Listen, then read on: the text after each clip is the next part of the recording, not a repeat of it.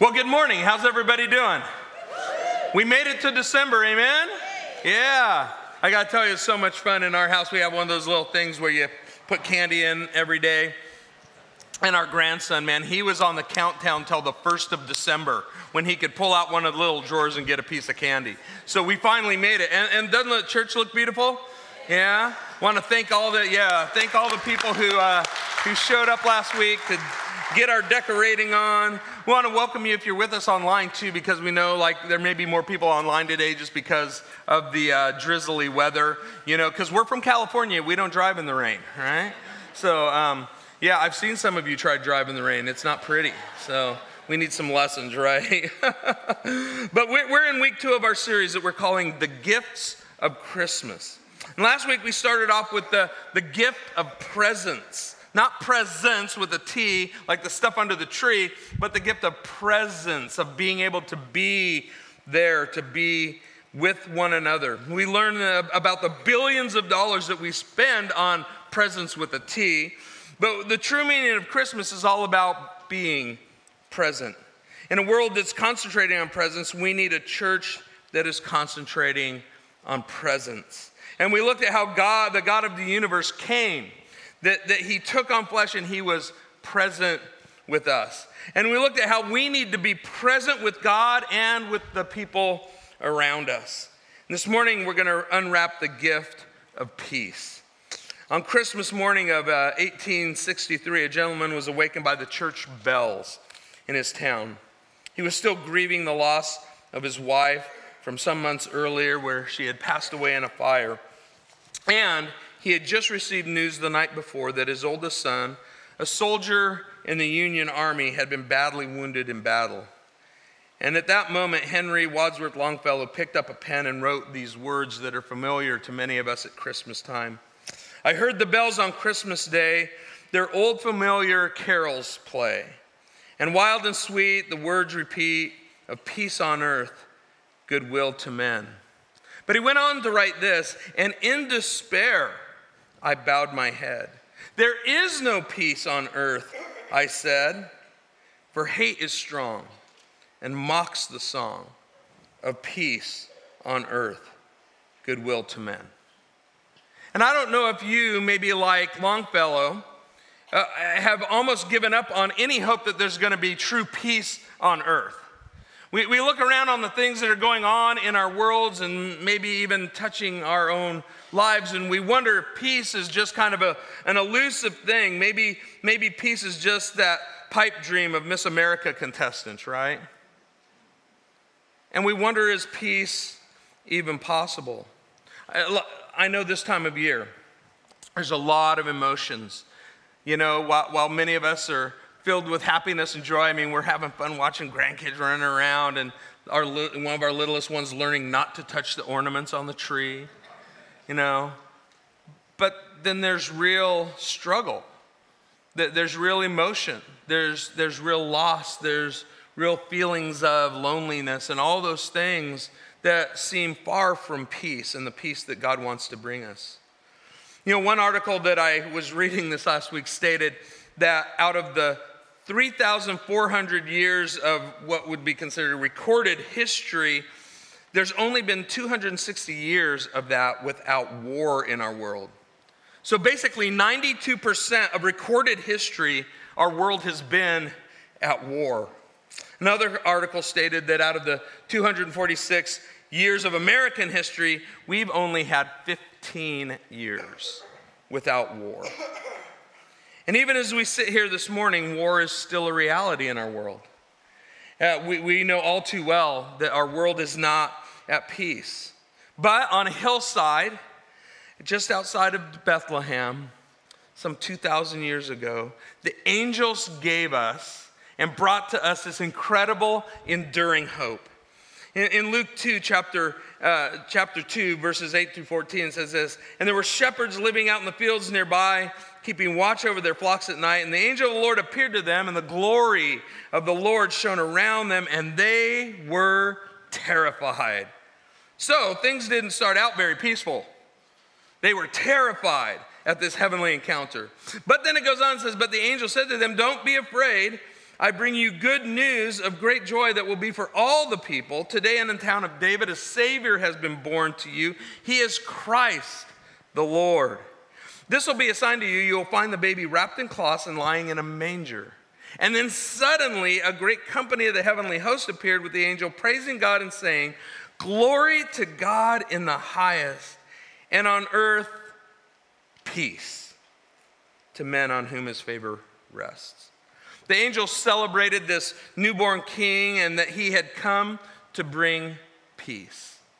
700 years prior to that, the prophet Isaiah, he told us that this day was going to come when in Isaiah chapter 9 he says, "For unto us a child is born, unto us a son is given, and the government will be upon his shoulders, and he will be called Wonderful Counselor, Mighty God, the Everlasting Father, the Prince of Peace." Wouldn't it be nice if Jesus would come and have the government on his shoulders right now? No wonder these shepherds were excited. This long-awaited Messiah was born to bring them peace.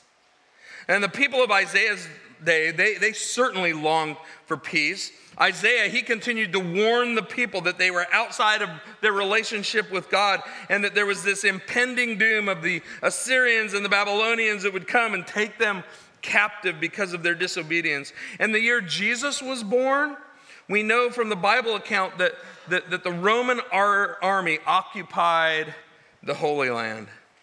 The peace of Rome was anything but peaceful to people like the shepherds. Excuse me. Part of the difficulty for us today is how we define peace. The title in Isaiah, the Prince of Peace, it's made up of two words, prince and peace. The Hebrew word peace is the word sar. It's usually, prince, it's the word sar. It usually is a military term used for a commander who is carrying out the orders of the king. In other words, he's doing what the king tells him to. So if you look at it that way, Jesus came to bring the peace that God wanted for us. Jesus was born to bring peace, but what is this peace? Many of us define peace more by what it's not. We see peace as a lack of hostility. We think peace is finally having the opportunity to rest or to stop the madness of the world. And these things are all good. The idea of peace here in Scripture, though, is much, much deeper than that. The word for peace in Isaiah is the popular word that you don't even have to know much Hebrew to be familiar with, because we hear it every once in a while. It's the word shalom. Can you say shalom? Everyone say shalom. Right. It's a great word. But shalom doesn't just mean it can mean the ceasing of hostility. It can mean a calmness of spirit, but it means much more than that. Shalom means completeness, wholeness, rightness. For instance, if you had a jigsaw puzzle, how many of you like to do puzzles, especially around Christmas time, right? Especially nice in the rain. And every once in a while we like to do the jigsaw puzzles. But if you take all the pieces of a jigsaw puzzle, right, and you just dump them out and it's all disheveled all over the place, right, then you got to straighten them out and then you got to flip them all up so you can see what's going on. But there's chaos on the table, right? It's just this stuff all over the place. But it's when you put them together.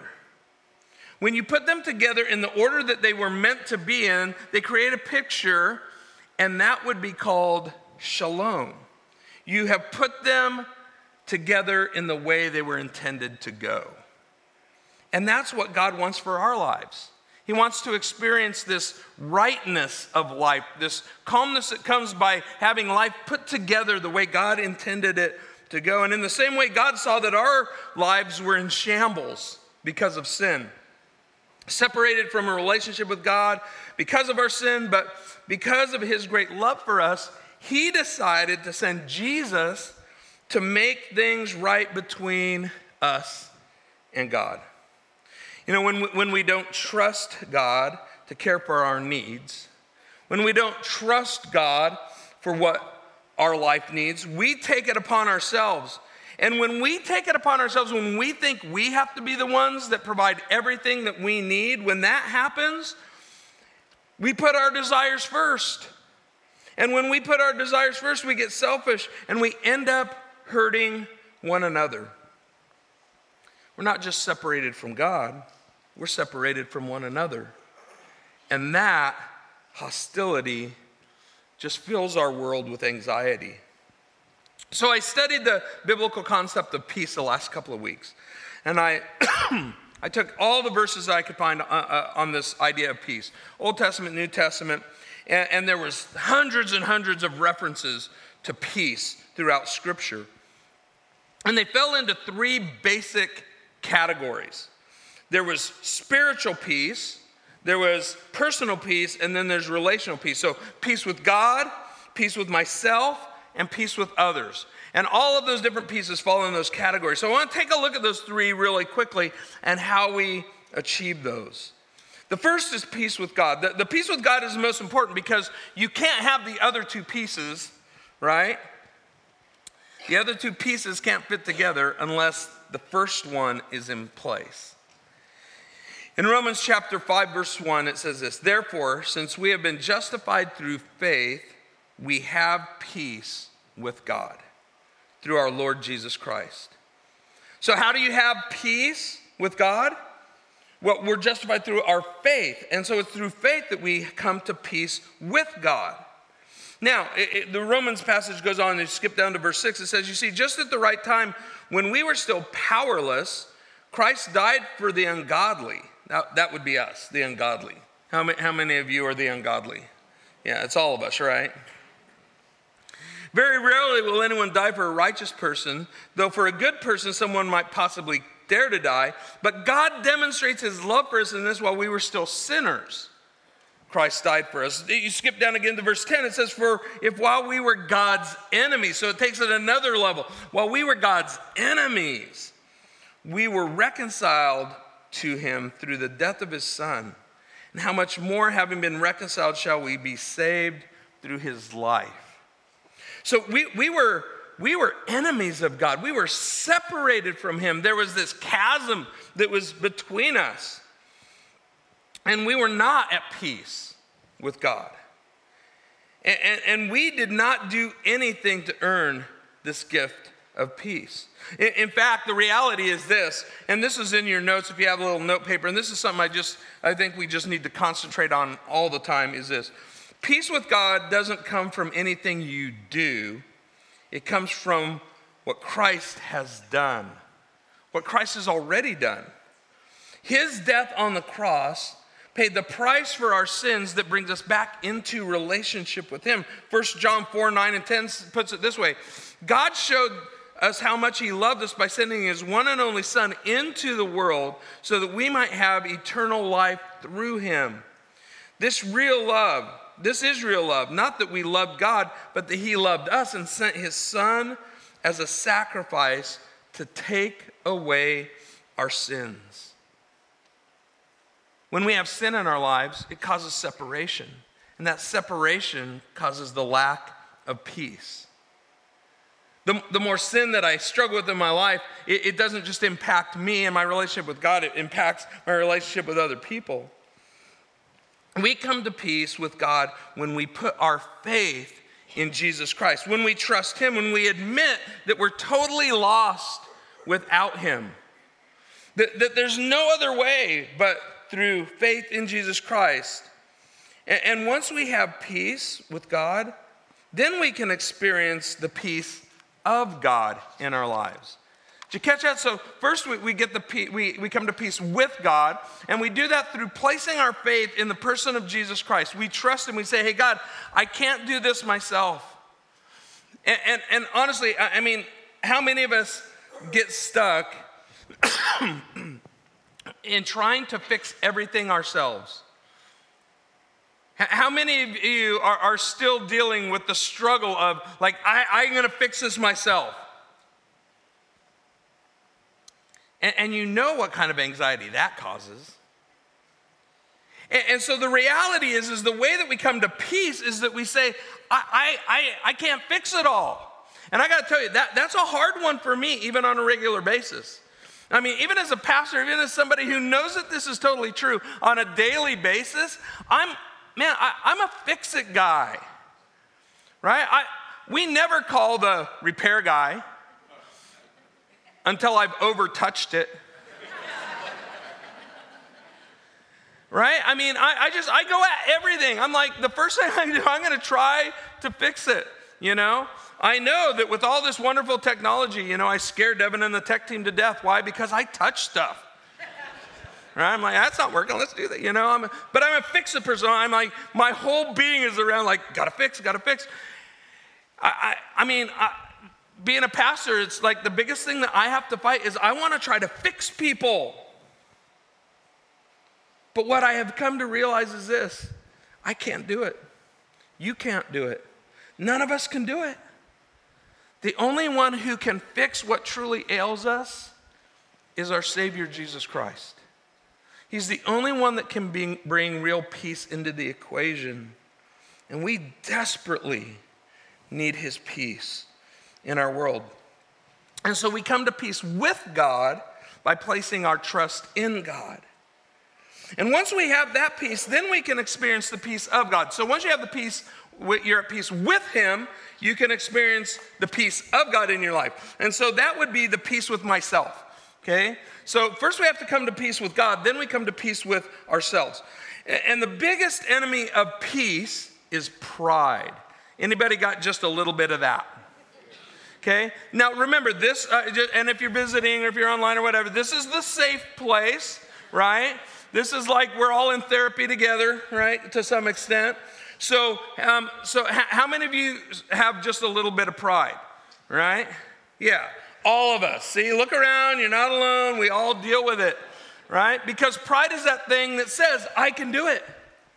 Pride is that thing that says, I don't need anybody else. Pride is that thing that says, hey, you know what? Y'all are wrong, but not me, right? That's pride. I mean, and then there's pride to the next level, right? Which I get into sometimes. It's stubborn pride, right? It's like, man, I'm just stubborn. Because if I admit that I can't do it, that I can't fix it, that I can't make it different, I can't make it better, then what does that say about me, right? It says I'm a sinner in need of a Savior. It says, guess what? I can't fix it all. And I need to come to that realization on a regular basis. Because everything inside of me screams, no, you can fix it. Just keep working harder. Just keep trying more. Just keep, doing this. Just, add this, mix this differently, do whatever, and just you can fix it. And how often do I attempt to fix things of life, but I leave God out of the equation? And so I'm not at peace with God, and that means I'm not at peace with myself. And the biggest enemy of peace is our pride. So we have to let go of that. When I'm full of myself, I can't experience the peace of God. When I am outside of relationship with God, when I depend on myself too much, I will not have peace. I will end up having fear, anxiety, and turmoil. Philippians chapter 4, verses 6 and 7 says it this way: do not be anxious about anything. Aren't those some days the most annoying verses in the Bible? Or how many of you have had a really difficult day and then someone tells you that? And because of pride, right? We're like, don't be quoting the Bible at me. Right, yeah. So, but God's serious. He says, don't be anxious about anything, but in everything by prayer and petition. I heard something this week I thought was really good. It's like, you can either, you want to pray, but you can either have pain or you can pray, right? You can either have pride or you can pray. And so we want to go with prayer. So, and it says, by prayer and petition with thanksgiving, present your requests to God, and then it says, and the peace of God. Right? That's this characteristic about the peace of God, which transcends all understanding. It means you don't even understand it. You don't know why peace just came over you, but it does. Will guard your hearts and your minds in Christ Jesus. And I'm pretty sure this morning that most of us in this room, we could use a little peace in our hearts and in our minds. But the way to do that is we have to go to God with every situation. That by prayer, through prayer and just asking God, hey God, I need you. That is the greatest declaration of all. God, I need you. And when we do that, then this peace can come over us that says, hey, guess what? Even if this doesn't get fixed, as long as I'm in a relationship with him, it's all good. Even when things are falling apart around us, even to the point where, when people, our loved ones, pass from this life to the next, and man, it just feels like the peace and the whatever of life just gets sucked right out of us. But we can be at peace when we trust God. And once we have peace with God and experience the peace of God in our lives, then we can have peace with others. And this is where our world's so desperate. Unfortunately, we try to come to peace on our own, and then we try to come to peace with others on our own. So, if you go over to the bookstore, there's not a lot of those left, right? Because you got to get everything on Amazon now. But if you go over to the Barnes & Noble in Westlake, you go to the self-help section. Self-help is like the biggest section in the whole place, which means we need a lot of help. Right? And you go over there, and all of this is trying to, you help yourself, you bring peace to your life by doing whatever each book says, right? You have financial problems, so you help yourself, right? And you get finance. You have relational problems, lots of books on that, right? So so you go get a book on how, and then you fix it yourself by reading these books and stuff. And that's the problem, is that all of that stuff out there is like, oh yeah, we're going to show you how you can do this yourself. But they all fall short. In fact, every kind of peace that you get from any source other than God, I guarantee you it will be short-lived. It's temporary. Only God's peace is eternal. Well, once we have this peace with God by placing our faith in him, saying we can't do it alone, and then we experience the peace of God in our lives because of his presence with us, then we can have peace with others. And this one's crucial. The further that I get away from God, the further I move away from God, the less I am at peace with other people. When I'm distant from God, or when my sin separates me from God, I can't experience the peace of God. And when I don't have the peace of God in my life, I become a jerk to other people. I was thinking about this week because I was thinking, well, maybe the furthest away I am from God is when I'm on the freeway. Or at Christmas season, maybe the furthest that somebody's away from God is at the mall parking lot. Because I see people being lots of jerks on the freeway and on the mall parking lot in different places, right? That's why I love the song that we sang, when my eyes are on him. When my eyes are on Jesus, it's hard to be a jerk to somebody else. But when my eyes are on me and self and what I want and everything else, then it's easy because you're just in my way. That's what I've discovered about my problem when I'm driving, right? When I'm driving on the freeway, and that's why,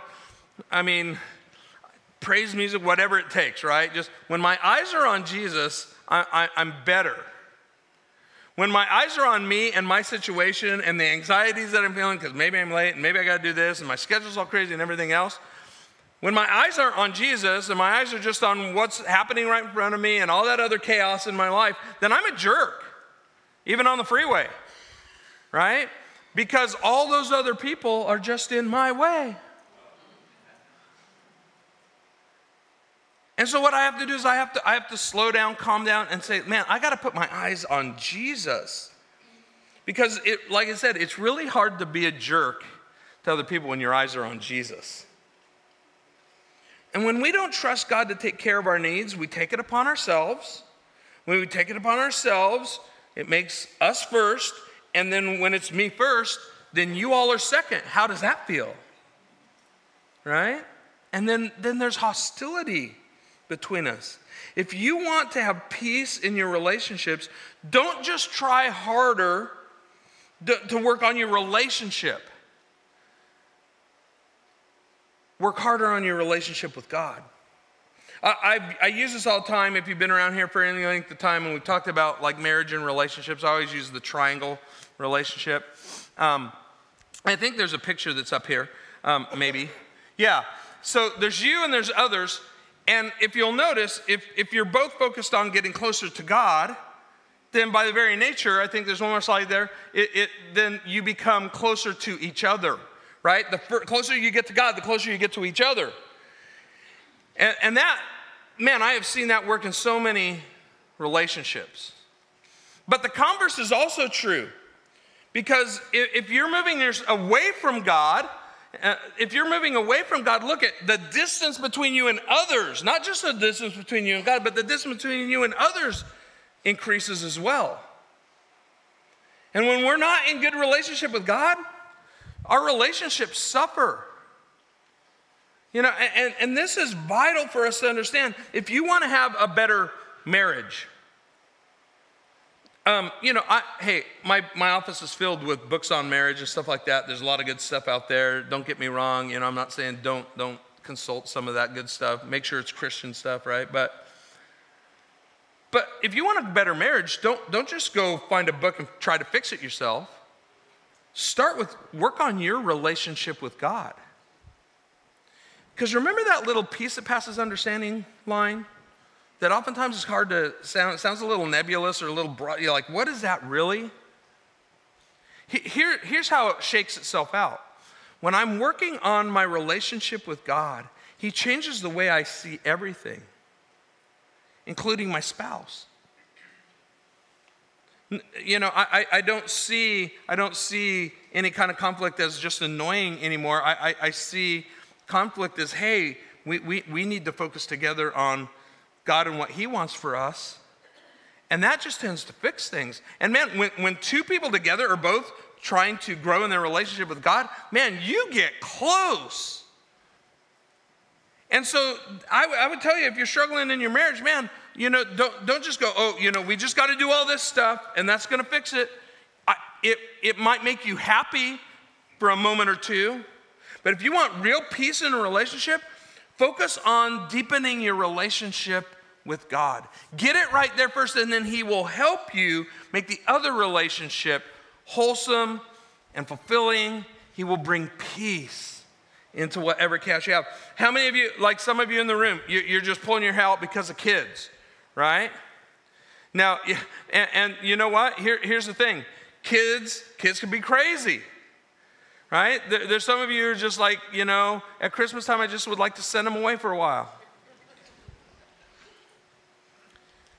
If you want better relationship with your kids, just keep working on your relationship with God. Now, will God tell you, hey, you should do some of these things? Yeah, absolutely, with your kids. But at the core, it's all about putting your relationship with God first. Do you want a better relationship with your boss? Do you want a better relationship with a teacher, with a neighbor, with anybody? If you want a better relationship anywhere, the first point is to look at yourself and say, how is my relationship with God going? When you're struggling with someone else, because here's the incredible thing. When I am at peace with God, one of the things that helps me realize is that other person's not really the problem. That I can have peace no matter what that person's up to, as long as I'm good with the Lord. And He will give me a different perspective and different eyes to see that other person. Sometimes what happens is when I start getting right with God, I start seeing that other person that I'm struggling with, that person's in pain. Right? That person's been hurt. And we know that hurt people. But when God helps you see through our selfishness and through our pride and everything else, and we start to see those people in terms of where their relationship with God is and the pain that they're suffering through, then it helps us live in peace. And by the way, you can't just fix them anyways. Only God can truly do that. I mean, think about our world. Our world is so divided. All of us look at our world and we're like, how did all this division happen? We're right up there. You know what? We started moving away from God. Even as a country, we started moving away from God. And when we do that, there's not going to be peace. There's not going to be peace. I mean, let alone peace around the world, peace in our own nation. And we're more divided. Why? Because selfishness, pride, everything else, my way. And so it takes us away from the Lord and we struggle. And the only hope for true peace is through Jesus. Ephesians chapter 2, starting in verse 14, I think it's really great for this idea of how do we come to peace with others. It says, for he himself, this is Jesus, for he himself is our peace, right? He doesn't just give you peace, he is your peace. Who has made the two groups one and has destroyed the barrier, the dividing wall of hostility. Now, just be honest this morning. How many of you have a little bit of hostility with somebody else in the world? None of this in church, right? That's like church ground rule. We don't elbow the person next to us, right? So how many of you have some hostility, right? Yeah, with other people. Yeah. And what this verse is telling us is he was talking specifically about Jews and Gentiles and different religions and stuff like that in the Word. But he says, hey, he's our peace, and he has made the two groups one, and he's destroyed the barrier. He's knocked down the dividing wall of hostility. When we focus on him, he takes care of our pride. When we know that we can't do it, he is the only one, and we depend on him, and he breaks it down. You know, I wish I could explain all about how it works, but it's beyond our understanding. God just does it by Jesus being our peace. And then he goes on, he says, by setting aside in his flesh the law and its commands and its regulations, his purpose was to create in himself one new humanity out of the two, thus making peace. When everyone's focused on him, we have peace. And in one body to reconcile both of them to God through the cross, by which he put to death their hostility. How do we get rid of hostility towards others? We focus on him. He is our peace. And that's the true answer. So let's take a quick look. I just want to really quickly take a really fast look at how this works itself out, even in the Christmas story. In Matthew chapter 1, verses 18 to 24, we have the story of, when Joseph finds out that Mary is expecting. And it says this in Matthew 1, starting in verse 18, it says, this is how the birth of Jesus, the Messiah, came about. His mother Mary was pledged to be married to Joseph, right? That's all happy, right? They're engaged, everything's good. And then it says, but, always got to watch out for the but, right? But before they came together, she was found to be pregnant through the Holy Spirit. Because Joseph, her husband, was faithful to the law and did not want to expose her to public disgrace, he had in mind to divorce her quietly. So here, Joseph's like, I'm a good guy. My reputation's on the line here, right? So he's thinking about how this all affects him.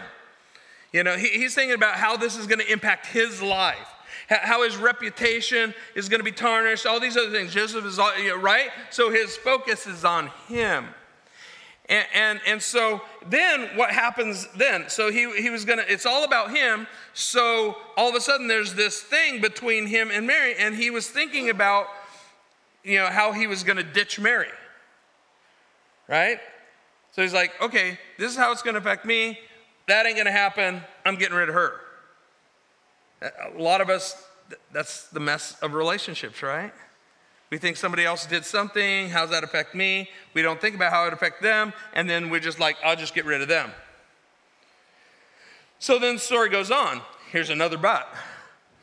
But after he had considered this, an angel of the Lord appeared to him in a dream and said, Joseph, son of David, do not be afraid to take Mary home as your wife, because what is conceived in her is from the Holy Spirit.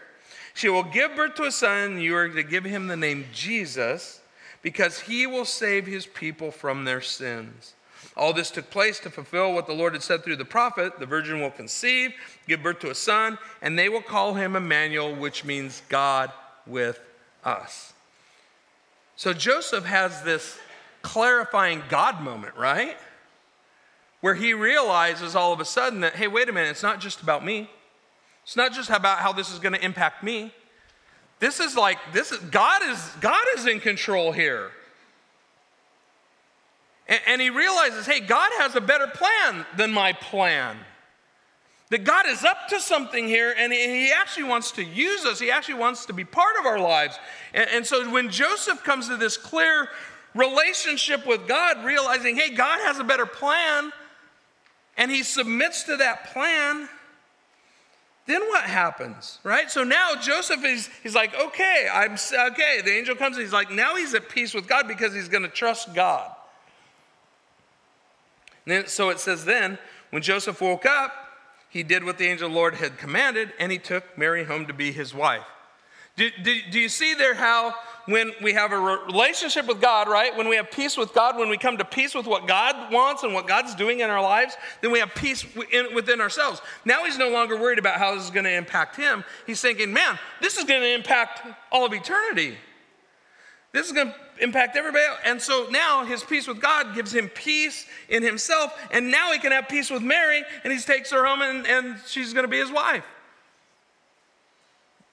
However crazy this story messes with their lives, they can live at peace knowing that God is in control of it all. And come on, God turned their lives upside down. And everybody was pointing fingers at him in their hometown. They have to, she has to have a baby in a manger or in a stable somewhere. Then after that, the king's trying to kill their baby, and so they got to run to Egypt, and then everything. It doesn't look simple, but they're at peace through all of this. Why? Because they trusted. Because they said, yes, God's got a better plan than the one we were writing. And when we give it over to him, he can give us, when we have peace with God, then we have peace inside, and then we can have peace with others. So what's stealing your peace today? Is it a situation? Maybe you got a situation that's just gobbling up your peace. Maybe it's a person. Maybe it's a thing. Whatever it is, hear this carefully. Don't just keep trying to attack that thing. Invite Jesus into it. When you invite him in, he will be your peace in the midst of it. And then he will give you clarity on how to move forward. I mean, where do you need peace? Finances, relationships, work. Or maybe this morning, I'm going to just guess that there's some of you who are here this morning and you just know you need peace with God. There's probably some of you in this room this morning, you've been pushing back on him. You've been fighting back against God. You've heard his truth, but you're just not sure. You've maybe heard God calling, but you're like, that could be costly. It's worth it.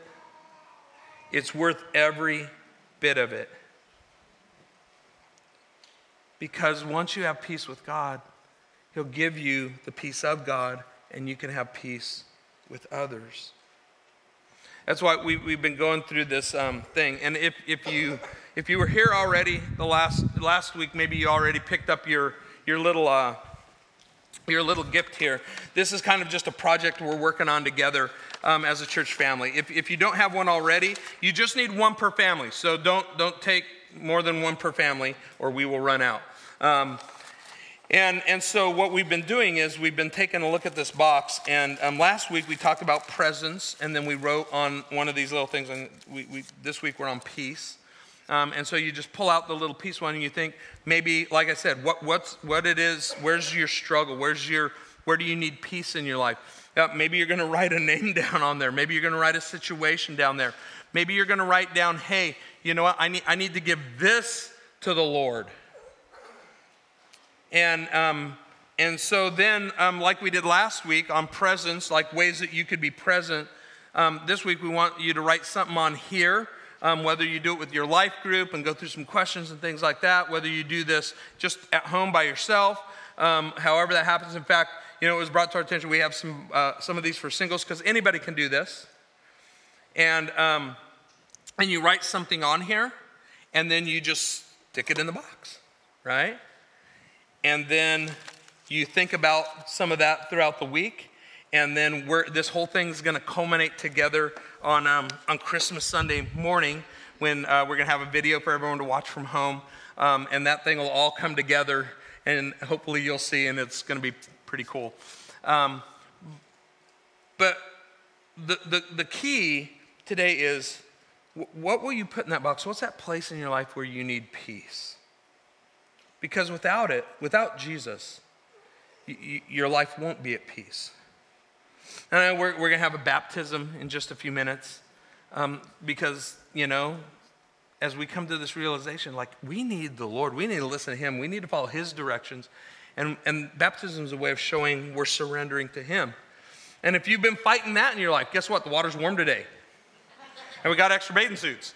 So you know what? If you want to get baptized, then just come up after church. We'll take care of it. But just want to end with this because really only God can give peace. On Christmas Eve in 1914, in Belgium, along the bloody Western Front of World War I, no one really knows who started the singing. A British or a German soldier, no one's sure, but in a foxhole somewhere, someone began to sing Silent Night. Silent Night, Holy Night. And pretty soon the troops on both sides started singing in their respective languages. As daylight approached, the soldiers laid down their weapons and even shared food, and in one place, they even played a friendly game of soccer. Even among warring parties, there's something about what happened on a silent night 2,000 years ago that brings amazing peace to the middle of the chaos. Peace is not just the right circumstances. It's not just the lack of conflict. It's not just the lack of fear. Peace is resting in the assurance that in the midst of the conflict, in the midst of the pain, in the midst of the struggle, that our God is a mighty God. And He has a plan to work everything out together for our good if we will trust Him. And we have the promise of eternal life. And when you believe that, you will live at peace with God, with yourself, and with others.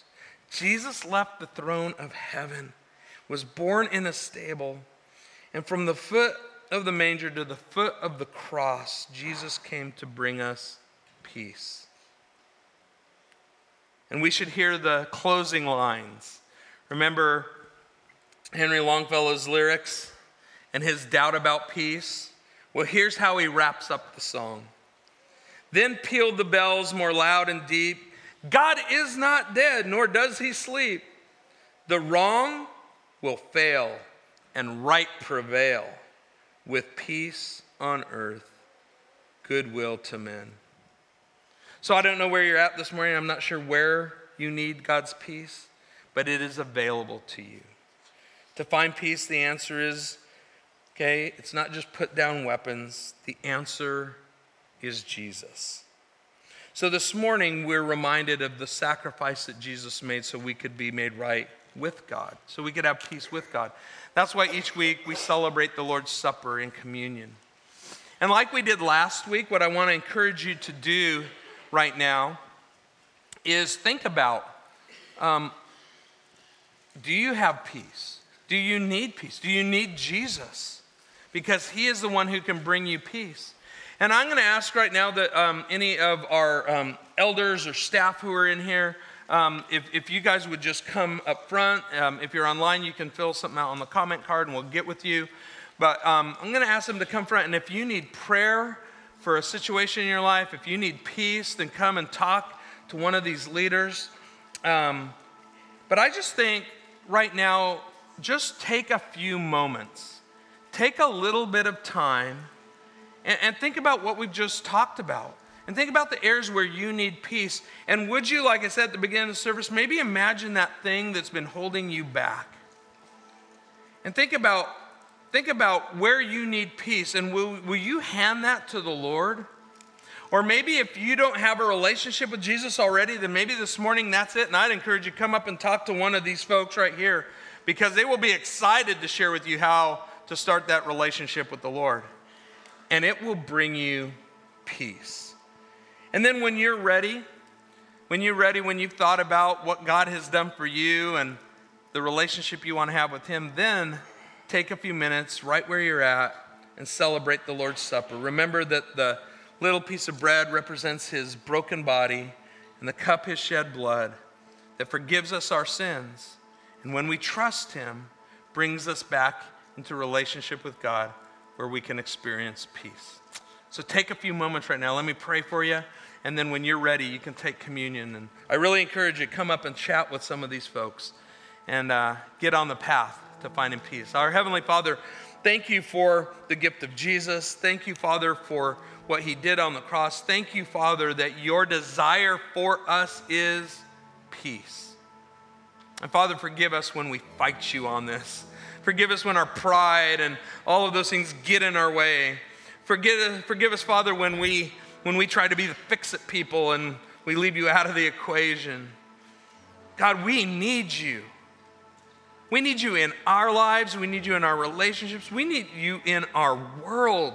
So, Father, start with us. And, Father, we pray that this morning that we would truly be at peace with you through Jesus Christ, the one who loved us enough to give his life for us. Thank you that he came. Thank you that he gave his life. Thank you that we have peace in you. We love you, Lord, and pray this in Jesus' name. Amen.